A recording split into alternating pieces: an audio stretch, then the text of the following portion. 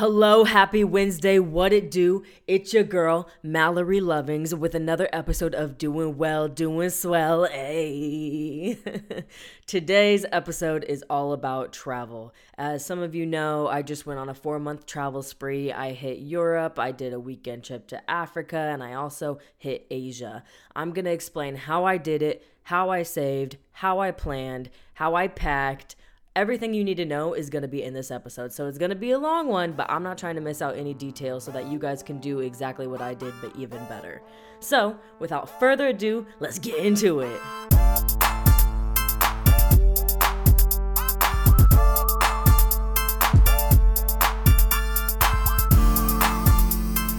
All right. Let's get it poppin'. I tried to organize these questions in a way that I felt was best for the information to flow if you were to be planning your own trip. So bear with me. First questions first. Did I use a travel agency? Absolutely not. Travel Gal Mal at your service.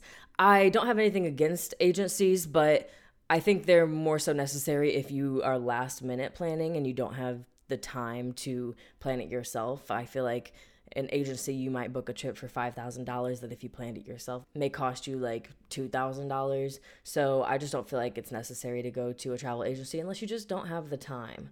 Time is money, you know? So you're going to pay more for not having to do the work of planning it yourself. Though planning it yourself is not hard. I know it's kind of daunting at first, especially if you've never planned a trip before, but it's not that hard. You just got to get started and you don't have to do everything at once. You don't have to plan the whole trip at once. You can plan it as you go, which is what I do. It's what I prefer to do because you may plan something, but then the next week you may feel completely different and you may not want to do that. And personally, I don't want to be locked down to doing certain things that I know I may be iffy on once the time comes because, you know, you want to use your time wisely. If there's something that you're hesitant on that you may want to do, but you're like, I may also not want to do that if I find something else, just don't plan it. Wait until you get there.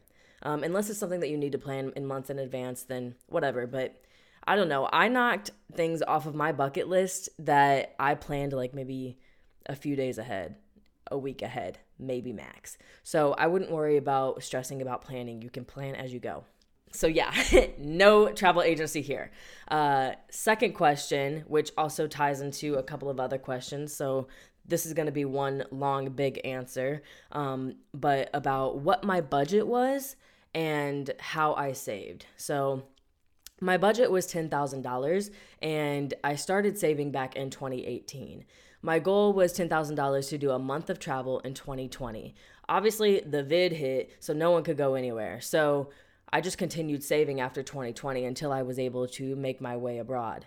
How many of you guys think I have a sugar daddy? Because I'm insulted.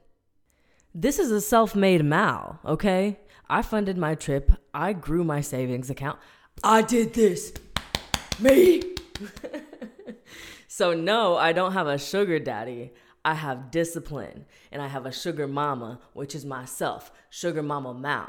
So don't play with me. I don't have a sugar daddy. My goal for saving was $500 a month. And yes, that is a lot, but I knew if you shoot for the moon, you're going to end in the stars. You know what I mean? So that's why I was like, let me shoot for $500 a month and see what I make. I'm pretty disciplined when it comes to money. So I was treating this $500 as a bill, and I was trying to meet that bill every month. At the time when I started saving in 2018, August of 2018, to be exactly specific with you guys, I was making $20 an hour. So I wasn't making much. My rent at the time was $1,000 a month. My car payment was like $250 a month. My car insurance was like $600 something every 6 months. Phone bills, etc. You get the point. I have bills, student loans, I have stuff I have to pay. So I would budget myself accordingly and I would try to save $500 a month. Some months I was not making that. I would maybe only get $150 in there. Some months I would get $400 in there. Some months I would get $700 in there. It just depended on how much overtime I was working, how much I was spending in extracurriculars. It also made sense for me to save $500 a month because in addition to saving for this big travel trip that I just did, I also have family in Chicago and St. Louis that I need to visit frequently, and a round trip to get home is like $500 minimum. So for me, I was just like, let me oversave because I know I'm going to need it. And I had setbacks as well. Like, I remember when I was first into saving, like within the first year, I maybe had like, I think it was like $3,200 I had saved up towards this travel fund. And I had to get into it because, of course, my car is going to have problems. Why would it not? Let me just sprinkle some dust on top of everything else great that's going on in your life. Let me add an $1,100 bill on top of all of that. So I did have to dig into that, and I was at like 3,200. I remember I was so upset because I was like, I just worked so hard to save all of this. But in hindsight, I was glad I was saving that much because I did have that bill to pay. So I highly recommend being disciplined in your savings. And I also, another thing that helped me save, I recommend doing budgeting with a friend or just having somebody that you feel like you can confide in financially to talk things out through when it comes to spending, because there are going to be things that you need that you're like, I need it. Do I need it now? I had Allie. So Allie and I would probably text like maybe once a month and just go through our budget with each other and write everything out of like, these are the bills that I have and this is what they equate to. And this is what I have left over after I pay all of my bills. This is also what I have left over after I give myself $100 for my personal savings, for me, for fun time. And this is what I have left. How much should I put in savings? How much should I keep in my checking to like just have for myself to live off of? So in my budget and talking it out with Allie really helped. I would include all of my bills. I would also include my gas usage. I would also include my grocery spending. I kept everything in mind when I would do my budget. I would track all of my spending. And then at the end of that, I would come up with the amount that I had at the end of each month to play with. And it was usually $700, around there, give or take, depending on if I worked a lot of overtime or if I did need to spend extra on my car or whatever it may be. I took that one lump sum that I had at the end of each month, and then I would decide how much I'm going to put into my savings fund for my travels, how much I was going to keep in my checking account for like fun money if I wanted to go do something or go to brunch or whatever. I tried to stick to the $500 a month in my savings, and then I would live off of like $200-$300 every 2 weeks. I would try to, but at this time I was really frugal. I was meal prepping. I wasn't overspending. I would purposely eat dinner before going out to dinner. That way I could save money and like just get a drink or just get like a side. And it worked for me. The system that I had was really good, but I was really frugal at this point. And I was able to save the $10,000 by 2020, but I just couldn't go at that time. So that's how I saved. Another tip that I use for saving that I feel like is really helpful, and now it's a habit and I keep it with me today, is money comparison. So if I go out one weekend and I know my friend just spent $400 at a bar on a Friday night, I know I'm not going to do that, because to me, I'm like, $400 could get me a round trip to Seattle, could get my Airbnb and my traveling while there and a rental car, and I could have a whole experience. I could have a whole trip with $400 that I see people just blowing at the bar type of thing. So once I started doing money comparisons, and it's not judging people for how they spend their money, because it's your money, spend it how you want, but it helped me realize what I do and don't want to spend my money on, because to me, I don't need that $200 pair of shoes, at least right now, because I don't need it, and $200 can pay for my eating and my expenses while I'm in Mexico or something like that. I just always do a money comparison because it really puts in perspective what your money could be going towards. And it also allows you to figure out, like, to weigh the pros and cons. Like, would I rather spend this $200 here, or would I rather spend this $200 here? And I think that's really important to do because it allows you to decide what you think your money is worth. Another thing that I did to save money while being gone was freezing my car insurance. So I didn't have to, I paid like $30 total for my car insurance for the 4 months I was gone because I wasn't using it. It's just sitting. So the $30 was for protection if like a tree fell on it, if somebody else hit it, etc. But freezing your car insurance is a really smart thing to do. Another thing that I did to save money, and I'll talk a little bit about this more as well because I don't know if this was the best thing to do, but I'll talk about it more later.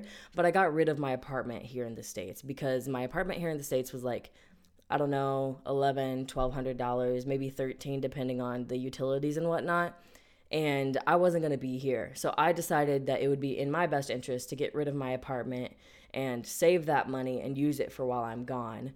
And I put all of my stuff in storage. I kept it in my car. I had it spread out between people in LA and San Diego, back at home in St. Louis. So that's what I decided to do to save money. And another thing, just in general, that you guys should probably know is I also paid off my car in 2020. That was my birthday gift to myself. So I haven't had a car payment to worry about for the past few years, which has also helped my savings, because not having the car payment, I put that car payment money towards my savings, and I still acted like I was paying that bill, which has also set me up really well, because any bill that I used to have that I don't have now has just been a savings bill.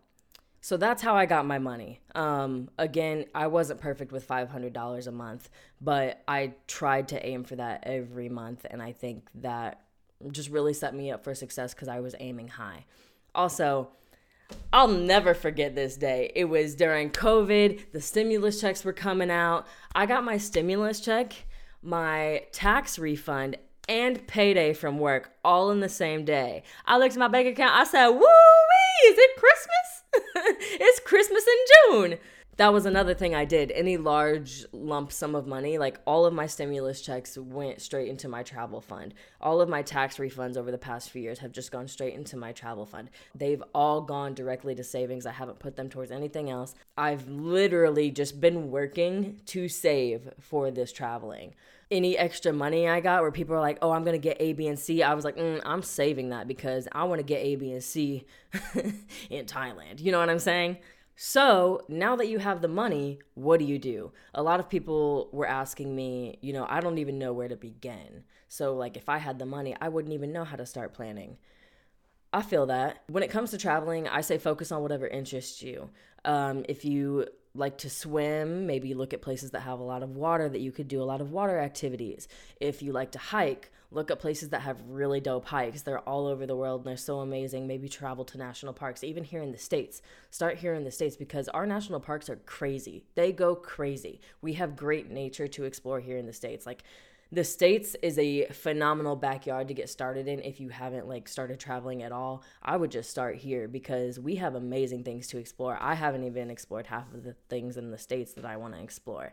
So I would just start with thinking what type of traveler you are. Are you a nature outdoorsy type of traveler? Are you traveling for concerts?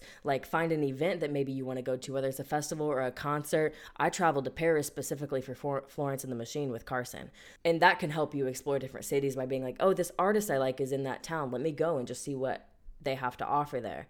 Are you a traveler that likes day parties and maybe you want to go to Ibiza or somewhere that has just crazy day resorts where you can just party all day and talk to other people? Maybe you're a foodie and you want to travel to places that have different cuisines. Think of what you're interested in and base your traveling off of that. And you could just Google search anything. Google was my best friend during these times. Just start Googling what you want to do and research those places. All of your answers are in Google. I promise you. Everything you need to know, Google has, outside of me. But you can't. I'm not a search engine. Google is. So once you figure out, places that interest you, write them down. Search flights. Compare and contrast the price of the flights. Flight engines that I use personally are, for in-state, Skiplagged and Orbitz. These are the places where I find the cheapest flights. They also have Hidden City flights. Hidden City, I don't necessarily recommend, but if you're balling on a budget, then you gotta do what you gotta do. I've taken a few Hidden City flights. Hidden City flights, for example, let's say I want to go to Chicago for the weekend from San Diego, but the flights to Chicago from San Diego are absolutely absurd. Sometimes there will be a cheaper flight to New York, and there's a layover in Chicago. So I'll get on the flight to New York, but I'm going to get off of the plane in Chicago. The trick with Hidden City flights is that they're kind of frowned upon, so you don't necessarily want to get caught doing it. You can only take a carry-on bag, and you want to get to the airport early because you need to ensure that you have space in the cabin above your head, because if your bag gets checked, you're going to be in Chicago and your bag is going to be in New York, and you don't want that to happen. So you just need to ensure that your bag doesn't get checked, and you just get off the plane when you land in Chicago. I sometimes don't risk taking a carry-on, and I'll just take a bag that can fit under my seat because you're guaranteed that space. But yeah, so those are good options, and they'll also show you Hidden City flights. For Abroad, I was using Google Flights and I was also using Capital One. So another thing that I did for money-wise was I upgraded my credit card to be a travel credit card just to maximize the points that I get, because you get crazy amount of points for booking flights, rental cars, and hotels through Capital One. So that's what I did, and it was really helpful while I was abroad. But Google Flights was also good just so I could compare the flight prices from Capital One and Google. And Capital One also, if you find a flight somewhere else that was cheaper than what they were offering, they'll match it. So that's what I was using when I was abroad. It was really helpful, and I do recommend it. Those are my keys to finding flights. Cassie, my friend Cassie, was like, how do I cope with long flights? I have a sleeping CBD oil, and for like the 12, 13, 14-hour flights, I'm putting droplets of that under my tongue, and I'm hoping I pass out until the plane lands, which has happened. I've been very thankful that CBD oil has worked for me, and I'll just pass out and wake up once we land. But there have been times where it hasn't worked, and I just make sure I'm stocked up on music, stocked up on books to read, games to play. Watching Netflix or whatever show that I'm watching at that time is always extremely helpful, because if you're watching an hour-long show, you don't realize that an hour passes by, and if you have like 10 episodes to watch, it goes by really fast. So The Circle kept me company on my way back from Taiwan this past trip, because that was insane. I couldn't sleep. I was just excited to be home by that point, so I was just up and I was like, cracked out on the plane. Even though I took so many drops of the CBD oil, I just couldn't sleep. So yeah, I would just download all of the shows, all of the music, all of the games, anything that you could do. I journal, I take books. That's how I cope through really long flights. But if you can find something that'll knock you out, I think sleeping is the best way to go. Places to stay. Where do I find places to stay? Airbnb. And now that I have Capital One, I was using that to find hotels. Otherwise, before I used Capital One, I was using Airbnb, because Airbnb is reliable. They also show you hostels, and a lot of people have this stigma against hostels. But hostels are really great. And also, if you are solo traveling or you're just kind of young and you also want to mingle, hostels are great. They'll have rooms to where you can play games with other people. They're just a great way to kind of get more immersed in the community that you're in. They also have themed hostels. So if you did want to stay in like a more young adult hostel, you could stay in like an 18 to 35 age range hostel, or you could stay in an older one. If you're older, they have like 35 to 60, or whatever age range you want. They also have ones that are specifically for networking and like socializing. So you can get hostels that have bars and games and whatnot. Hostels are great, and they're cheap. So yeah, finding a place to stay isn't hard. I wouldn't stress too much about it. Another question. This was asked a lot. How do I get around? How was the transportation in the different places that I would go? Again, Google it. Google is going to be your best friend. Wherever you're going, Google how to get around in so-and-so. Public transportation was my best friend. I used a lot of subways and trains and buses. But also in Europe specifically, walking was amazing. I just walked everywhere. But if you Google, how to get to and from whatever, it'll tell you if there's an app like Uber or Lyft, which a lot of countries do have. So like France has Uber, Spain had Cabify. They'll have their own versions of Uber, and you can download that app and use it. That's super simple. Switzerland, for example, they had the Swiss Travel Pass, which was really nice. You just paid one lump sum of money, but you get unlimited access to the buses, the trains, the cable cars, anything that you need. So that was super helpful, and I just went ahead and bought that. It was expensive, but I didn't have to worry about transportation at all. In Thailand, it was kind of hard because there wasn't that much English, and I don't know, the bus systems just seemed a bit weird. So we just did what Google said. It said the best thing to do was get a motorbike and rent it for the time that you're there, which we did. And it was the best time of my life. I wish I could go back to Thailand just to ride on a motorbike the entire time. Like, we explored and did all this stuff, but there were days where we were like, we just want to ride all day, because you saw so much of the island. It was amazing. So again, Google is your best friend. I wouldn't worry about public transportation. It is safe, way better than in the States. So it's not hard to figure out. I recommend public transportation even over Cabify. Like, we only used that if like the subway was closed. So regardless of what type of transit you want to use, Google's going to be your best friend to figure out what is the best way. Also, just get comfortable with walking. It's not that hard to move your legs. Visas and legalities. Again, Google it. Each place is going to be different, but I wouldn't stress too much about it. Most places have a 90-day visa, which is 3 months, and you can stay there on that visa.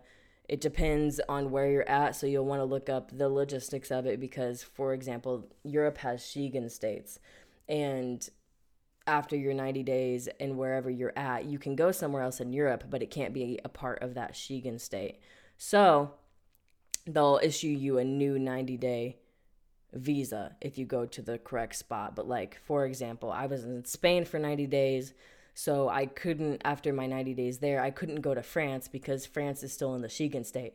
But Turkey isn't, so I could go to Turkey and I could get another visa through them. And if I'm not mistaken, Turkey's like traveler's visa is, I think, 6 months. So each place will kind of differ, and you get your visas in the airports when you're traveling to and from. They'll stamp your passport, and they'll also stamp a visa in there. So you don't necessarily have to worry about it. You just have to make sure that you're taking track of the days that you're in certain places. That way you don't get caught up and fined like however much money they want to fine you. So yeah, Google's going to be your best friend with that. I wouldn't worry too much about it. It's not too stressful. I didn't even worry about visas until I got there. So I got a lot of questions about safety. I didn't feel, the one place that I felt unsafe was in Nice, France. Surprisingly, out of all places, I went to Istanbul, I went to Taiwan, Thailand, Morocco, and all of those places I felt really safe. Nice was the only place that I felt kind of unsafe, and that's just because we were dealing with a lot of people trying to scam us, like as soon as we got off the airport. And some people just weren't friendly. So I wouldn't even say I felt necessarily unsafe, but it was the one place where my guard was up more than it was at other places. But your guard should always be up. You don't want to be naive. You want to be aware of your surroundings. So I think if you're doing all of that, you're fine. My recommendation would be to take public transportation, or if you are taking a car somewhere, make sure you have an app that's tracking it, like Cabify or Uber. Don't get in some random person's car who's like, oh, but I can take you cheaper than Cabify. I can take you cheaper than Uber. No, you're weird, sir. Just don't do that. That's weird. Also, another thing that was really helpful for me, you can just Google safety precautions in the places that you're visiting. So, for example, if you go to travel.state.gov, it'll tell you the state of that place that you're trying to go. Like, red is super dangerous. Don't go there. You just don't want to travel there. No visitors. Yellow is like minor crime, like pickpocketing, stealing phones, etc., which is normal in all places, especially if you're a traveler. You just need to be cautious of those things. And specifically when we were in Spain and France, they were just kind of like, people will ride by on scooters or on bikes, and if you're just like walking with your hand like in your phone like this, they'll just rip your phone out of your hand. So it's also good to like talk to locals. In each Cabify or each Uber that we had from an airport somewhere, we would just talk to them and kind of get to know them, and they would often give us tips of like, people will do this, this, and this, but for the most part, you're good. So that we just had a heads up. And if they don't speak English well, then you won't get those tips. But if they do, and I feel like a lot of people do, then that's also helpful because they'll also give you areas to stay away from. Like, just don't go in that area. So talk to the locals, be friendly, Google it. I wouldn't worry too much about feeling unsafe. I feel like I felt more unsafe here in the States than I did the entire time that I was gone. Which I don't know if anybody's going to be too surprised by that. Work. What did I do for work? So, my work situation is interesting because I work from home and I work for CBS. And initially when I was hired with them, I was hired as freelance. And as a freelance employee, you kind of have the range to be like, I can work these 8 months of the year, but I can't work these 4 months. Or I can work on this project, but after this project, I'm going to take 2 months off, and then I can start on a new project come, August or whatever it may be. So I was started off as freelance there, and they called me to ask me to be on a staffed position, which, yay, I was so excited about. And at this time, I was already aware that I was planning this trip. So I let them know on that same phone call, like, I would love to be staffed, but I was planning a 3-month trip, at the end of the year, and I was going to take the time off and just go do my thing. I was also really burnt out at this time. There was a week where I had worked like 96 hours in 6 days. So I just needed a break. So I did that. They said they would work with me, and that was great. I ended up going to the doctor and explaining to her my work situation with the amount of hours that I was working, and my doctor signed an FMLA, a family medical leave of absence, for me, which allowed me to keep my health insurance while I was gone. And do I think that's necessary? I mean, I feel like if you can do it, yes, you should, because you just never know what's going to happen. I didn't necessarily need my health insurance while I was gone, but in my last month, I did get food poisoning twice. And the first time was in Spain. The second time was in Taiwan.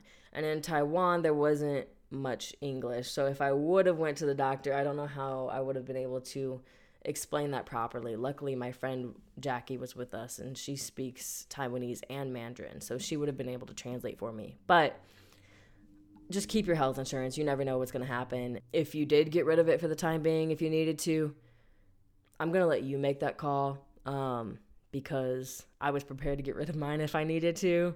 So I think that's just a personal decision, but I was able to keep it, so I did keep it. I did end up working while I was gone for the first month. My hours were 6 p.m. to 3 a.m.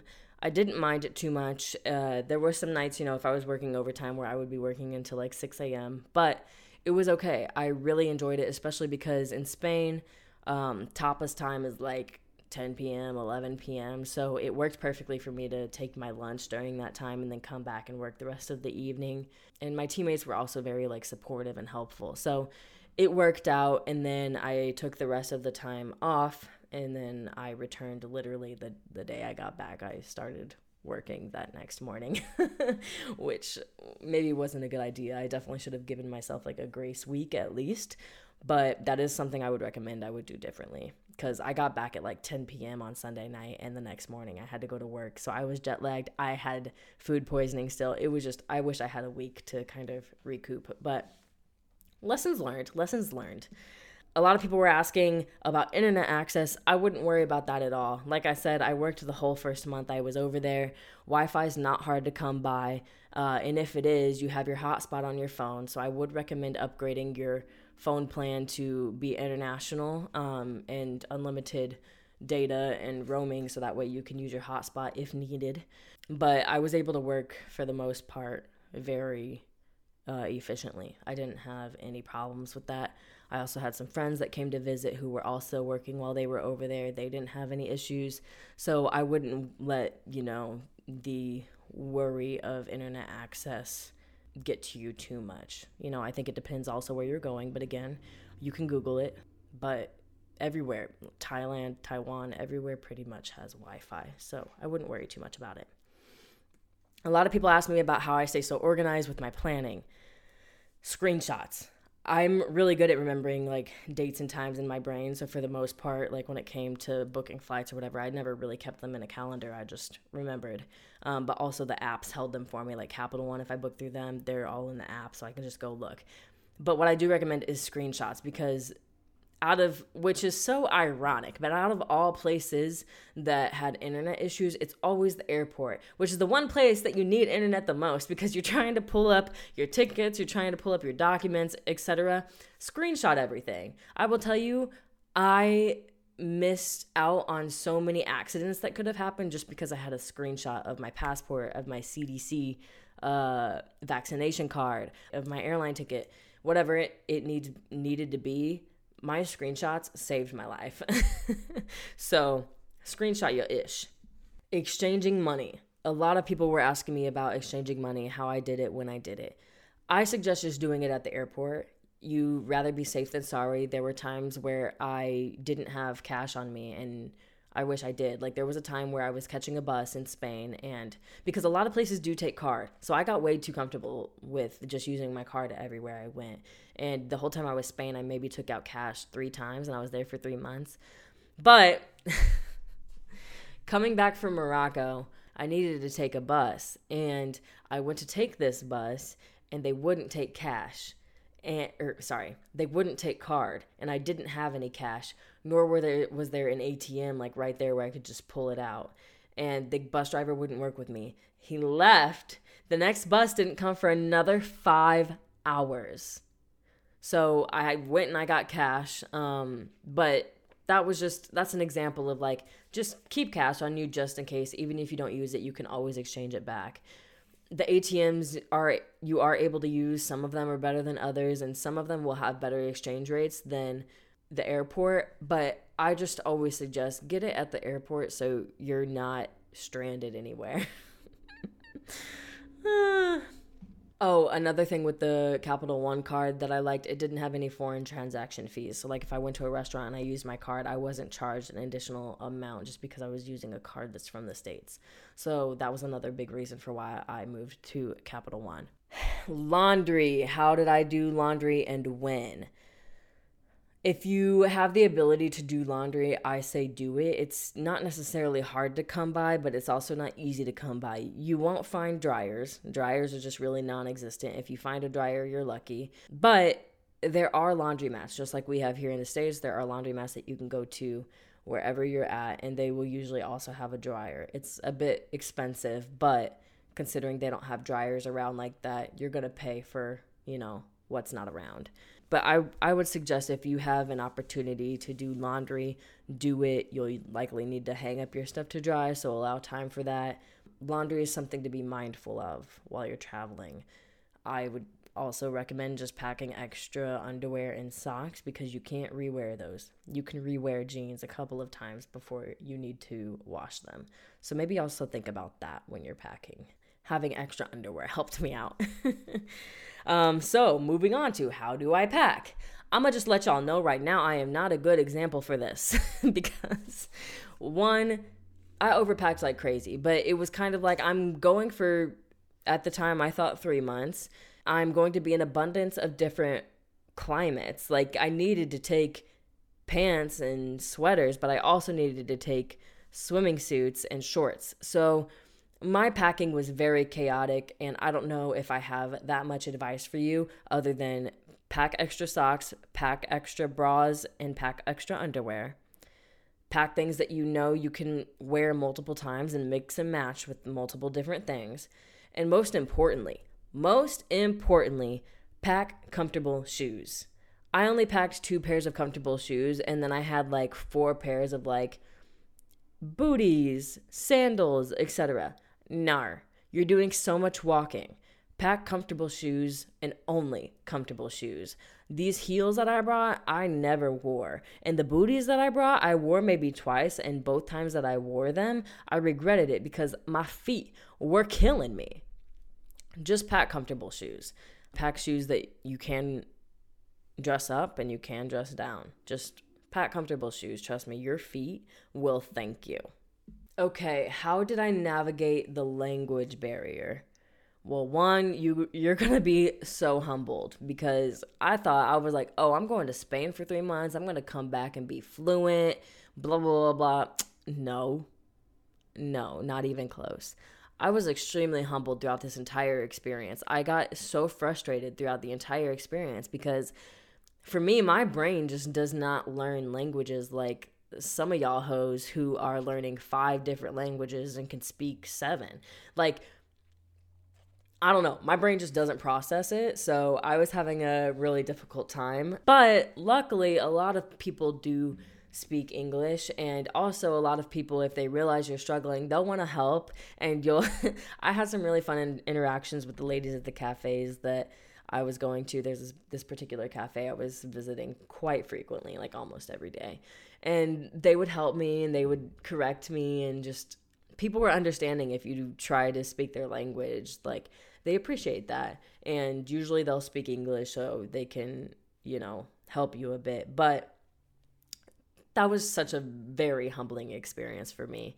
I also was doing Duolingo and I still was sucking at Spanish. So, just try the things that may work for you. And if they don't feel bad about it because it is tough, especially and I don't know, I'm one that learns from getting myself immersed in the environments. I'm a hands-on learner. So I thought I was going to get there and be like, oh, bet, hola, ¿cómo está? Muy bien, y tú? But, I mean, clearly I can do that, but that's about it. So, yeah, it was a very humbling experience.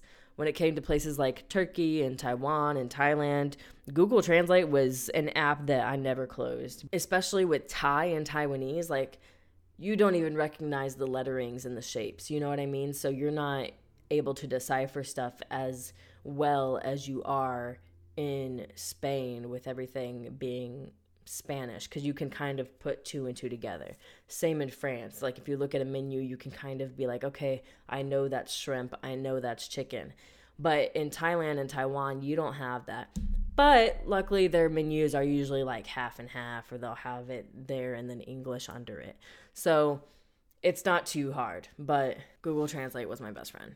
Another thing that I learned, especially like after being in Turkey and visiting Kimya's family, they don't speak any English. So a lot of our communicating was gesturing, pointing, hugging, physical touch. I learned so many different ways to communicate efficiently that wasn't necessarily speaking a language, which was also very humbling and heartwarming, because it was just like, there's so many ways that you can communicate and show that you have good intentions. It was also just very humbling and heartwarming because it proved that there are so many different ways of communication that don't have to be from speaking the same language. It was also really funny because I started noticing I was speaking in like broken English, because you're trying to speak to these other people that don't speak English, or maybe their English is broken. So you're like speaking in ways of like two words and then pausing to try to think of like how to think of the next one. Like, I felt like when I got back to the States, my English was not as good because I was speaking in broken sentences. So that was interesting. I wasn't expecting that. I wasn't expecting to like struggle in my own native language because I couldn't speak it fully while I was gone. Someone asked, is there anything to avoid? Yes. Scammers. Just don't entertain them. Even though it may seem like a good deal, just don't entertain them. I feel like that is an obvious, just no. Another thing, you can avoid a lot of mishaps by having those screenshots. I'm not kidding. These screenshots will be your best friend, especially when you don't have service in the airport. Why would they not have better service in the airports? That just makes no sense to me. Have your screenshots. My friend Miranda said, what did your Google search look like when I was gone? Because she Google searches weird stuff. So she was like, I couldn't imagine if I was abroad what my Google search would look like. And I don't think my Google search would be as interesting as Miranda's, but my Google search was mainly like, how do you say this? What is this? What does this mean? Why are there so many watch stores in Switzerland? I kid you not, Switzerland has more watch stores than LA has Starbucks. That's saying something. Another thing that I was Googling was just like different gang signs or things to not say or do that could mean something bad in another country. So for example, Carson was telling us this example, like, this in Mexico is really bad. Like, if you just go like that, I don't know what it means, but it's bad. It's a part of some sort of gang. But here in the States, when we go like this, we're usually like, thank you for like letting me pass, letting me cross the street. Like, this is thank you. But somewhere else, it can be totally different. So I was also Googling stuff like that just because I ain't trying to be dealing with people I ain't trying to be dealing with. You know what I'm saying? This was a good question. Somebody asked, did I learn anything about myself as a result from my traveling? Yes. I learned the importance of having a home. So yes, I had my base while I was in Spain. I had an apartment in Spain for the 3 months that I was there, even when I was gone. So I had a home base there. But I didn't have a home base here in the States, and all of my stuff was scattered. And when it came to coming back, I knew I had friends that would take me in, my boo would take me in, whatever, until I found a spot. But I felt really weird not having a space that I knew I could go back to that was mine, that had all of my stuff. I also left really chaotic, like my stuff was just all over the place. So that was giving me like an underlying anxiety while I was gone, of just knowing how chaotic I kind of left things and knowing that I didn't have a spot to come back to call mine. So while yes, that is something that I would do differently if I were to do something like this again, is like keeping a spot here that is mine. I also don't necessarily regret it because I saved so much money of not having to pay for rent here. Like, rent is expensive. Like, $1,300 you don't have to pay. Like, of course I would rather get rid of that and use that $1,300 towards like my rent in Spain or whatever it may be.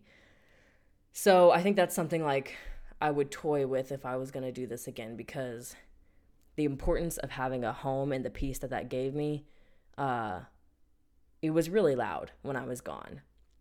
So that was a big thing that I learned. Any major differences in food? Somebody asked if you could tell that the food over there was cleaner and if America's food is poison.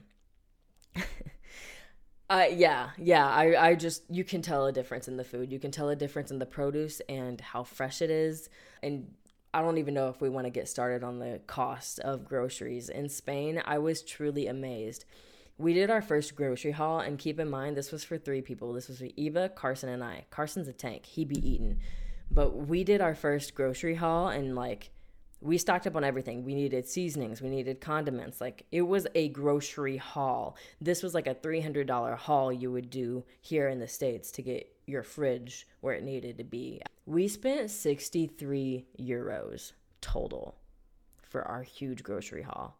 And we got a lot of stuff. And I was just so amazed. $63 for 3 of us? That's insane. That's insanity. So, yes, major difference with cost, major difference with freshness. Also, the fried food, like in Spain, there's a lot of tapas, so there's a lot of fried food, but it still felt light and healthy, which was a huge shock and difference for me, because usually when I eat fried foods, 1, my stomach gets toe up, but 2, you usually just feel it's heavier and it's your body is taking a minute to digest it. But even their fried foods felt light. And then last but not least, if I could do it all over again, what would I do differently? This is tough. I think I would for sure keep a home back here in the States. And if I didn't have a home, I would at least, maybe a home that was my own, I would at least have a space where all of my stuff was in one place, and I knew that that's where I'm going back to once I'm done traveling. And it was hard to like do that because, 1, I didn't know how long I was going to go. You know, I planned for 3 months. I ended up being gone 4, but like I wanted the freedom of like, if I want to stay gone longer, I can. So it did allow me to have freedom of like not having a space here. But again, it caused like an underlying anxiety of just not having a home. And so I think I would do that differently. I also think if I could do it all over again, if there was anything that I could do differently, I learned a lot about myself on this trip in terms of the way I prefer to travel. And this is something that I wanted to bring up in the beginning when people were like, well, I don't even know where to start.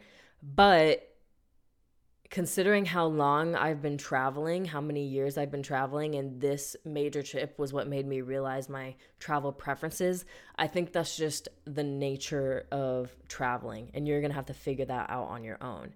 But for me, there are places that I went to that I now know I would rather go here versus here, so I'm not even going to waste my time entertaining the thought of going there. So for example, Nice, France. I loved my trip there, and I love that trip because of the people I was with. I didn't love that trip because of Nice itself. And I think, you know, the people you're traveling with is huge. But for me, I'm like, now I know I don't need to go to somewhere like Nice, France ever again. I would rather spend my time and go to somewhere in Japan or just somewhere else. I now know little things that I don't need to waste my time and my money on. But you have to do that to learn that. Like, even just with museums, like, I know I don't need to go to another Renaissance museum. I'm so over it. But I know I find, like, glass museums interesting, or I find immersive museums interesting.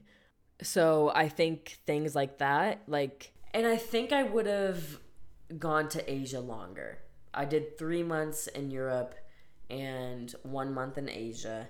And I did Europe first because I knew Asia was going to be my favorite. And it definitely was. It definitely lived up to everything that I could have ever dreamt of and more. So part of me wishes that I would have been there longer.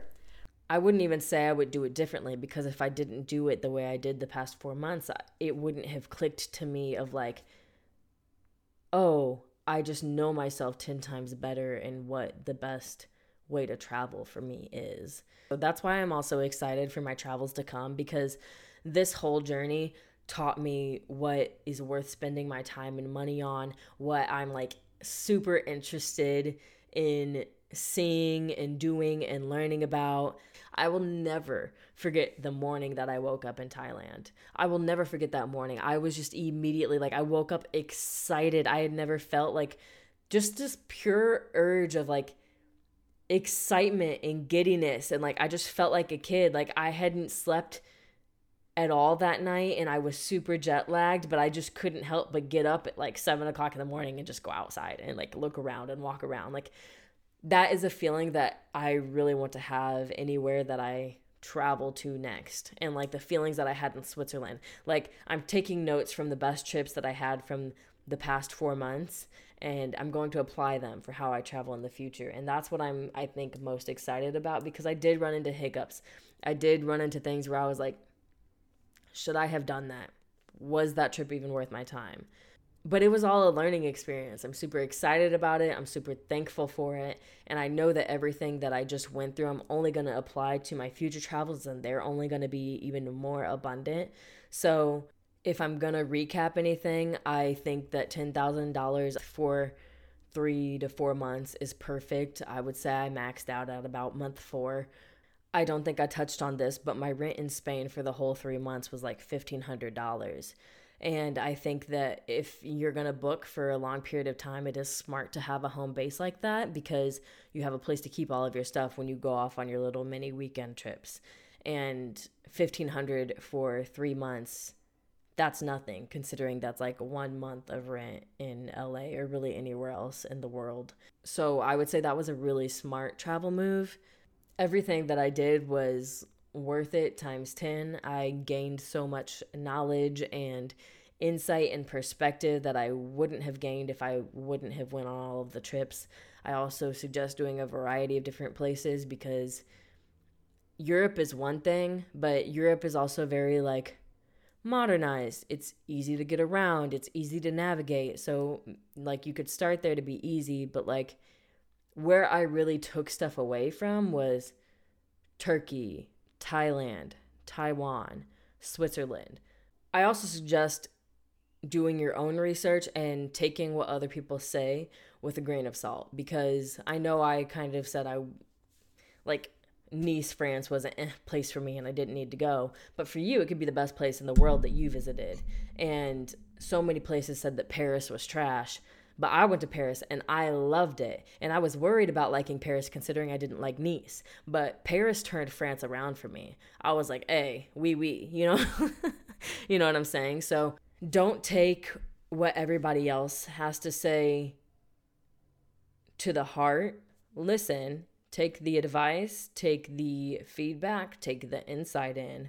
But use that to better hone in on your trips. If you want to go somewhere that somebody else thinks is trash, still go. Because if you have the urge to go there, there's probably a reason for that. And maybe you don't even have the best time, but maybe you have the best meal of your life there. Like, you know, there's different pros and cons. Like you may not like the nightlife, but you may love the food.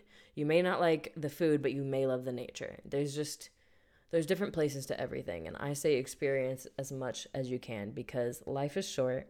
And there's so much out there to see that you don't even know exists. And you can start small here in your home country, because we have so much to explore. And then you can move your way out. But yeah, so I did it from scratch. You guys can do it from scratch. Start at ground zero, save up, and then make yourself the most bomb experience that you have had yet in life. So I'm hoping that everything that I just told you and everything that I just experienced and everything that I can share with you only gives you the palate to be able to do it 10 times better than what I did. So best of luck to all of your travel endeavors. I hope this was helpful. If you have any more questions, just reach out to me. So yeah, thanks for listening. Thanks for tuning in. Thanks for watching. I have more in-depth blogs on each place that I travel to on my blog, InsideMalabriesBrain.com. I also have other episodes that talk about more specific travels. And I also have videos on YouTube that kind of showcase the different places I've been. So go ahead and take a look. Go ahead and take a gander. And thanks all for hanging out with me today. Remember to be well and stay swell. I'm your girl, Mallory Lovings. Peace.